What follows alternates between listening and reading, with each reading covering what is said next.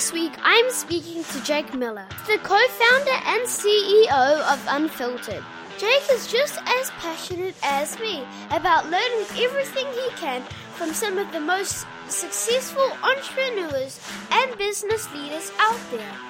His business, Unfiltered, has attracted 27 million video views and has established partnerships with over 30 companies, including BMW and PwC.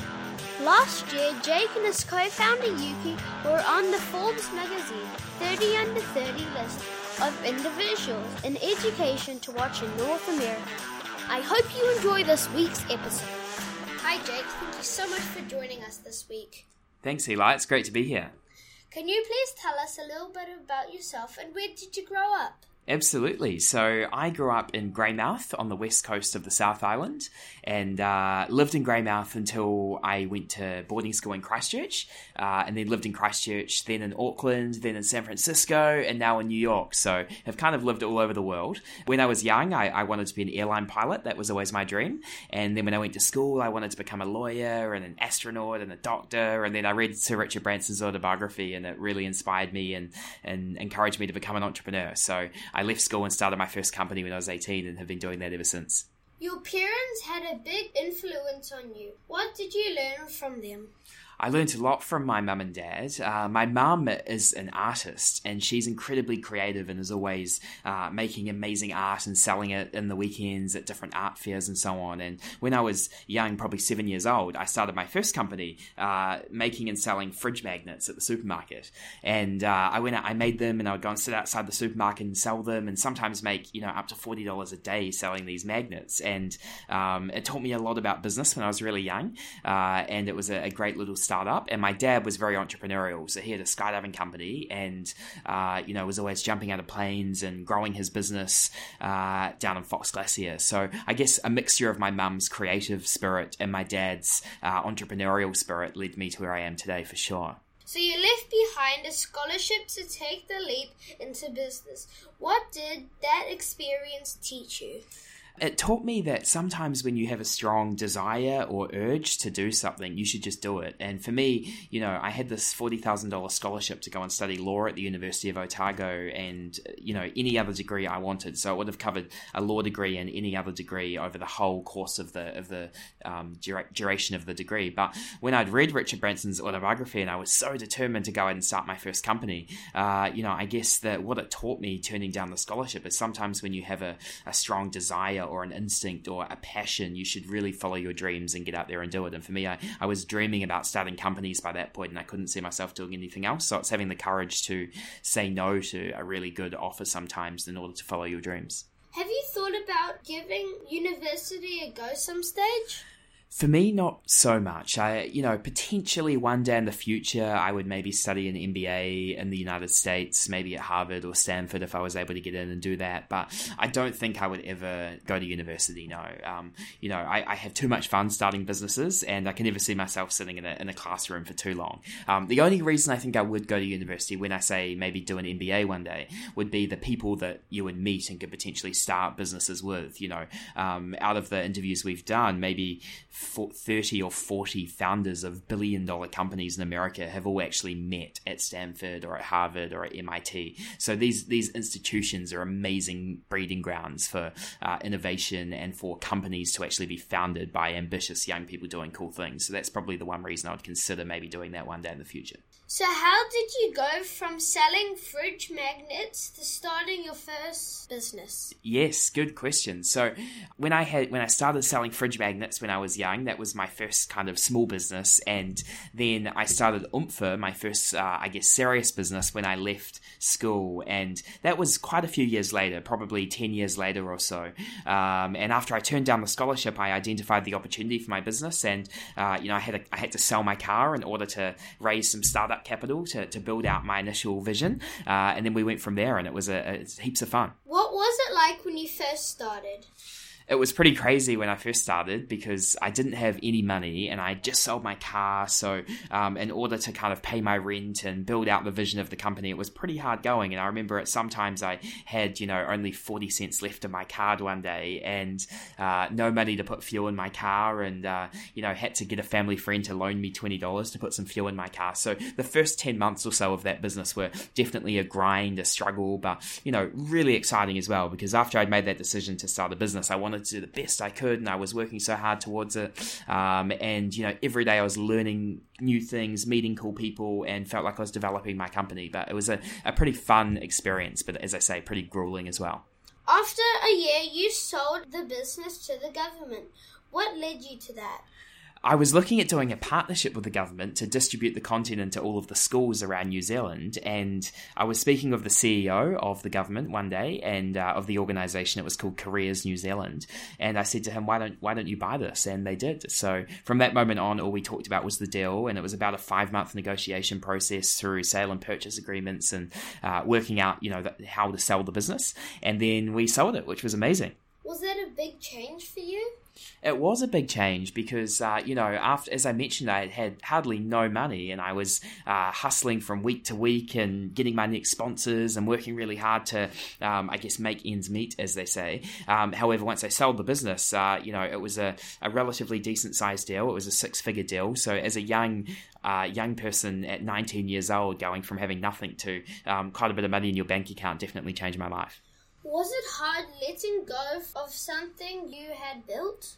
It was and it wasn't. It was because I did have a lot of fun with Oompher, but at the same time, I think I was hungry and passionate to try something new at that point. And, I'd learned a lot from the people I'd interviewed about businesses and about building value. And, I traveled to America, went to the US for about 6 weeks and looked at starting a new business over there. And that was when I came home and started Unfiltered, actually. And, I was going through many different ideas as I was trying to work out what to do next. And, it was hard letting it go, but at the same time, as I say, making some decent money when I was young definitely changed my life and it gave me a lot more freedom. And after that, I started to meet some amazing people and have some great experiences all over the world. How did you decide to go from building a digital media business to starting Unfiltered and interviewing business leaders around the world? That was an interesting transition because when I sold Oompher, I had been doing some interviews just for fun and for another business I was working on actually called the Business Leader Series. And we were creating this blog called the Business Leader Series and we were just going to be interviewing amazing business leaders from around the world. And after I sold Oompher, I traveled to America, as I mentioned, and then I came home and had all of these interviews, about 20 of them with all these amazing business leaders from New Zealand. And I was trying to work out what to do with these interviews and looked at starting a business with another major media company, and we decided not to do it together, so I just decided to do it myself. So that was how Unfiltered was born, almost out of this content that we had, and we saw an opportunity. I was and am hugely passionate about startups, about business, about interviewing amazing entrepreneurs and business leaders, and with this content it made sense to spin it into a new company, and that was when we started Unfiltered. What did people think first of your idea for Unfiltered? At first, people in New Zealand were really enjoying it because so many of the people we were interviewing had never done interviews before. So we were breaking these exclusive stories and sitting down with, some of the most amazing and successful business leaders New Zealand has ever seen. And it was the first time their stories had been told. So that was super cool. And, people really liked that from day one. And we got some good traction, some good exposure. And we've continued to drive that over the past few years. So making the call on who you go into business with is key. You co-founded Unfiltered with Yuki. How did you both meet? We met at Christchurch Boys High School, actually, where I went to school. So we sat next to each other in Year 11 English class. And when Yuki was actually a contractor for my first company, Oompher, and when I sold that business, Yuki managed the sale process to the government and the handover and so on when I was in New York. And when I returned home, I said to Yuki, look, do you want to start a business together? And he said he was interested. And I said, look, I know you're at university right now, and if you want to do this, you're going to have to leave university because we need to focus focus fully on this. And he said, okay. So he dropped out of university. He was studying, I believe, mechatronics at the University of Auckland. Had moved up from Christchurch to Auckland, and then he dropped out of university altogether to start Unfiltered with me. And it's certainly been key having the right partner in business for sure. That was kind of him. Yes, it was, yeah. And I think he saw a lot in the opportunity, and he, like you, Eli, wanted to make some money and, saw this as a good way to do it. In any relationship, there are ups and downs. What's the best advice on how to make it over the long term? I think having really open and transparent conversations and not being afraid to have a difficult conversation. Yuki and I are maybe making 50 or 60 decisions every day, and, all of the time we're reviewing contracts and signing stuff off and making decisions and doing sales and creating new platforms and technology and websites. And in that, there's so many things that he will have a different perspective on to me. And I think during those times, it's about having no ego in the room. It's about literally being able to have any conversation and not be afraid to, stand on someone's pride or ego. So I know for us, we have super frank conversations, which if other people were listening sometimes, they'd probably be like, you guys talk to each other really aggressively. But for us, that's just how we work together. And it makes for a productive work environment for us. And that's just our style. It's not to say everybody would like that though. How did you fund Unfiltered? What lesson could you share with us? So for the first year of the business, we self-funded it. So we didn't raise any money. I just sold my first company, so I put some money into it. But then what we did is called bootstrapping. So we didn't raise any capital. We went out and did it ourselves based off our sales and our own revenue. About a year in, we decided to raise a bit of money to put behind the business to help fuel our growth as we launched into the United States. So we went out and raised $1.2 million from some big investors from around the country, and we've since raised another $1 million. So we've raised $2.2 million in seed funding to date, which is not a huge amount of money in startup world, but was a good amount of money to help kick the business off the ground. And some of the lessons from that would just be, I think bootstrapping and not raising money is the best thing you can do, in the early days to see whether your ideas got merit. You can go out there and get some sales and go and knock down some doors. And if people are willing to pay you for your product, then you've got a good idea. What was it like when you first started Unfiltered? Can you remember your first person you interviewed? Yes, I can for Oompher, my first company. The first person I ever interviewed was AJ Hackett, who started the bungee jumping.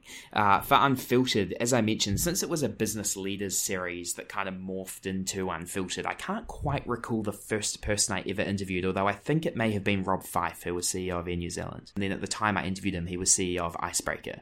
But when I first started it was pretty full on. It was pretty busy. I had, we moved into a new office and we were working huge days and huge hours, filming content and producing the website, and it was heaps of fun.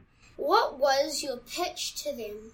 My pitch to the people I interviewed was that, we were creating this amazing platform for them to be able to give back and share their advice with, entrepreneurs and startups and business leaders from all around the world. And they were all really happy to do that. And, we're really proud of the platform we've created. Did everything go to plan at the beginning? You know what? Some stuff did and some stuff didn't. I think, building out the website and the technology and the platform always takes a lot of persistence and a lot of time. And I know every time we've went and built a new platform and dedicated hundreds of hours to coming up with the ideas and building it out, often it takes a lot longer and costs a lot more than you expect. So when we launched our first version of Unfiltered back in November 2015, I remember the first day there were a lot of bugs and a lot of things we were trying to fix, and we got quite a bit of media exposure, which was great. But when people came to the platform, it wasn't quite as sharp as we wanted it. So we spent a lot of time getting the bugs out, ironing those out. And I would say in the early days, it was more about technology. And, as well, I guess viewership as well. As viewership's growing steadily over time, and we're really proud of our numbers today. But in the early days, getting through and cut through and getting, millions of people watching Unfiltered did take some time. How did your business model evolve over the years?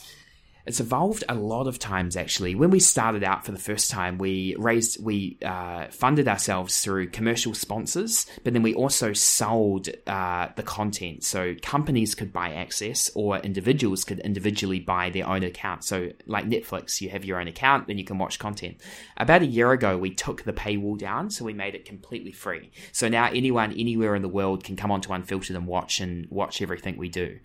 The reason we made that change is we're going into America, and in America there's just so many people, and we just want to get millions of people watching Unfiltered in America. If we can achieve those distribution goals, the number of other opportunities that will come will be massive. So where we're at now is we've taken the paywall down. We still continue to generate revenue through our commercial sponsors, content marketing, events, and we're about to launch our new and most ambitious platform yet called Unfiltered 3.0, and through that we're going to generate money through learning and development as well. So what does your day-to-day look like? My day-to-day is, I wouldn't say I have a standard day-to-day because I'm traveling so much. So this morning, for example, I got back from Singapore. We're sitting in Auckland now. This week I'm in New Zealand. Next week I'm going to be in Whistler skiing. Then I'm going to be in Los Angeles, San Francisco, New York, Washington, D.C., Boston, Chicago. So all over the world, basically. So I would say spending almost more time on a plane than not. Traveling around, interviewing people, growing the business, doing deals. On any day, I'm not a super early riser. I probably get up at about 9 o'clock most days. Get up, I'm in the office by 10, and then I work a really hard day, lots of meetings, lots of phone calls all over the world, and then you usually have a client dinner, and then generally go back to the office and continue working until sort of 11 or 12. So I work really late, but I get up a little bit later as well. That's kind of even. Yes, exactly. You focus a lot of time in the US now. How has that gone? It's gone really well. The US is a massive place and there's so much opportunity. But this year we've probably filmed about 40 interviews with founders and CEOs of billion-dollar companies in America. So from a content perspective, we're getting so many amazing interviews, and we're currently in discussions with some of the biggest publishers in the world about co-creating content together, distributing it through their platforms, and growing some major distribution channels out in 2019. So the US is a hard market. It takes time, it takes money, it takes investment, but where we're at right now, we're really excited about, particularly going into the new year. What worked and what hasn't? What worked and what hasn't? I would say what has worked has been persistence and hustle and dedication and hard work. In terms of the interviews that we've gotten all over the world, we've put a lot of effort into hunting those people down and continuing to ask for the interviews and not taking no for an answer. So I think having the dedication and the grit to carry on even in the hard days is something that's vitally important. What hasn't worked, I would say, is probably just the speed at which we've wanted to do this. It's taken us time to work stuff out. And when you're young and often impatient, like I certainly was, you want to achieve everything overnight. You want to make $1 million this week, and you want to, go to America, as you were telling me about your goals, and you want it all to happen now. But, I guess there is time. You do have to be patient. Things have taken a bit longer than I expected. But I'm still energized and excited every day by what we do. What is your ultimate vision for Unfiltered? My ultimate vision for Unfiltered would be to grow the world's best business learning platform. So the place in the world anyone anywhere would go if they want to learn about business from the business greats. We break our content up into numerous sectors to help people who are just learning or starting out or scaling or going global or looking for an exit or whatever that may be. And I don't think there's any platform in the world that curates and organizes and modularizes content from the world's greatest business leaders in a way that makes it accessible, easy to learn business fast and fun. And that's certainly what we're trying to do. You've interviewed over 400 people, right? Yes, that's right. What has been the biggest business lesson you have learned? So many lessons, but I think if I had to narrow out one, I would say that the best business leaders in the world fail fast, fix fast, and learn fast.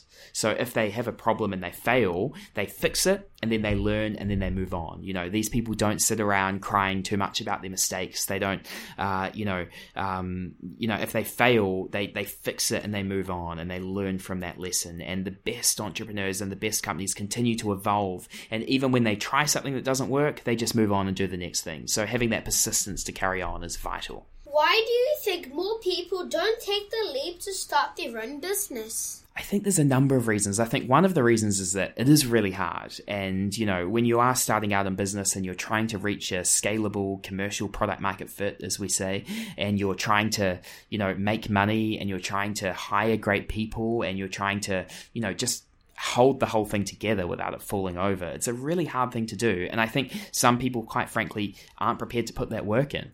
And, a lot of people love the idea of being in business, but they wouldn't be prepared to make the sacrifice to actually make it happen.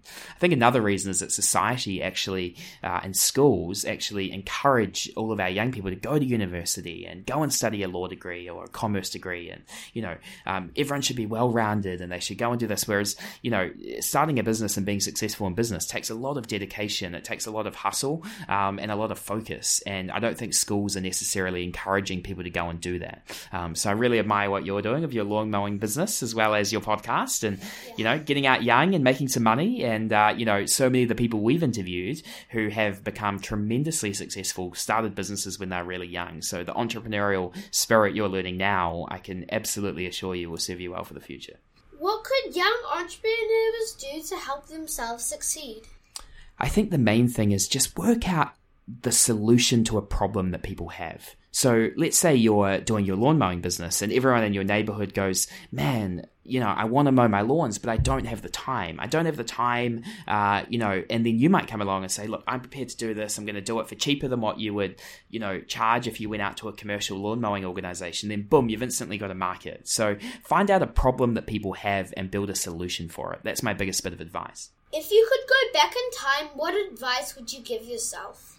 I'd probably tell myself, I'm going to actually reiterate what I just said, is that I think you can't underestimate the importance of solving someone's problem and making sure that there's a specific market for what you're creating. Because it's very easy to come up with an idea in the shower or, dream up creating the next Facebook or the next LinkedIn or, the next Snapchat. But all of these things are incredibly hard to make work, and also the amount of luck and timing and so many factors for Snapchat to work is just infinite almost. Whereas if you're starting a business and you're trying to create something in, let's say, the wine industry, and maybe you've gone and spoken to 100 different people all over the world who make wine, and they all say, man, we wish that this part of the system worked better. And you can go away and then come up with a solution, go back, show them what you've built, say, would you pay for this? And if they say yes, then you can build it and you've instantly got paying customers. So I think in business so far for me, I've probably jumped into things a bit too fast without doing the appropriate research sometimes to work out whether what I'm building actually has a need for in the world. Okay, final question for me. If you could interview anyone in history, who would it be and why? I think if I could interview anybody in history, it would probably be either Howard Hughes, who's an amazing adventurer, explorer. He's my hero. He, created airplanes, movies, used to fly around the world. And you know what? This is a bit controversial, but I'd probably like to interview Adolf Hitler as well and just try and understand his mind a bit more and why he did all of the horrendous things he did. Thank you so much for joining us this week, Jake. Great, thank you, Eli. It's been a huge pleasure, and I wish you all the best of your businesses and your success and your trip to America. Thanks for joining us this week. If you enjoyed this interview, please leave me a comment down below and be sure to subscribe and share this podcast with your network. As always, stay awesome and share the love.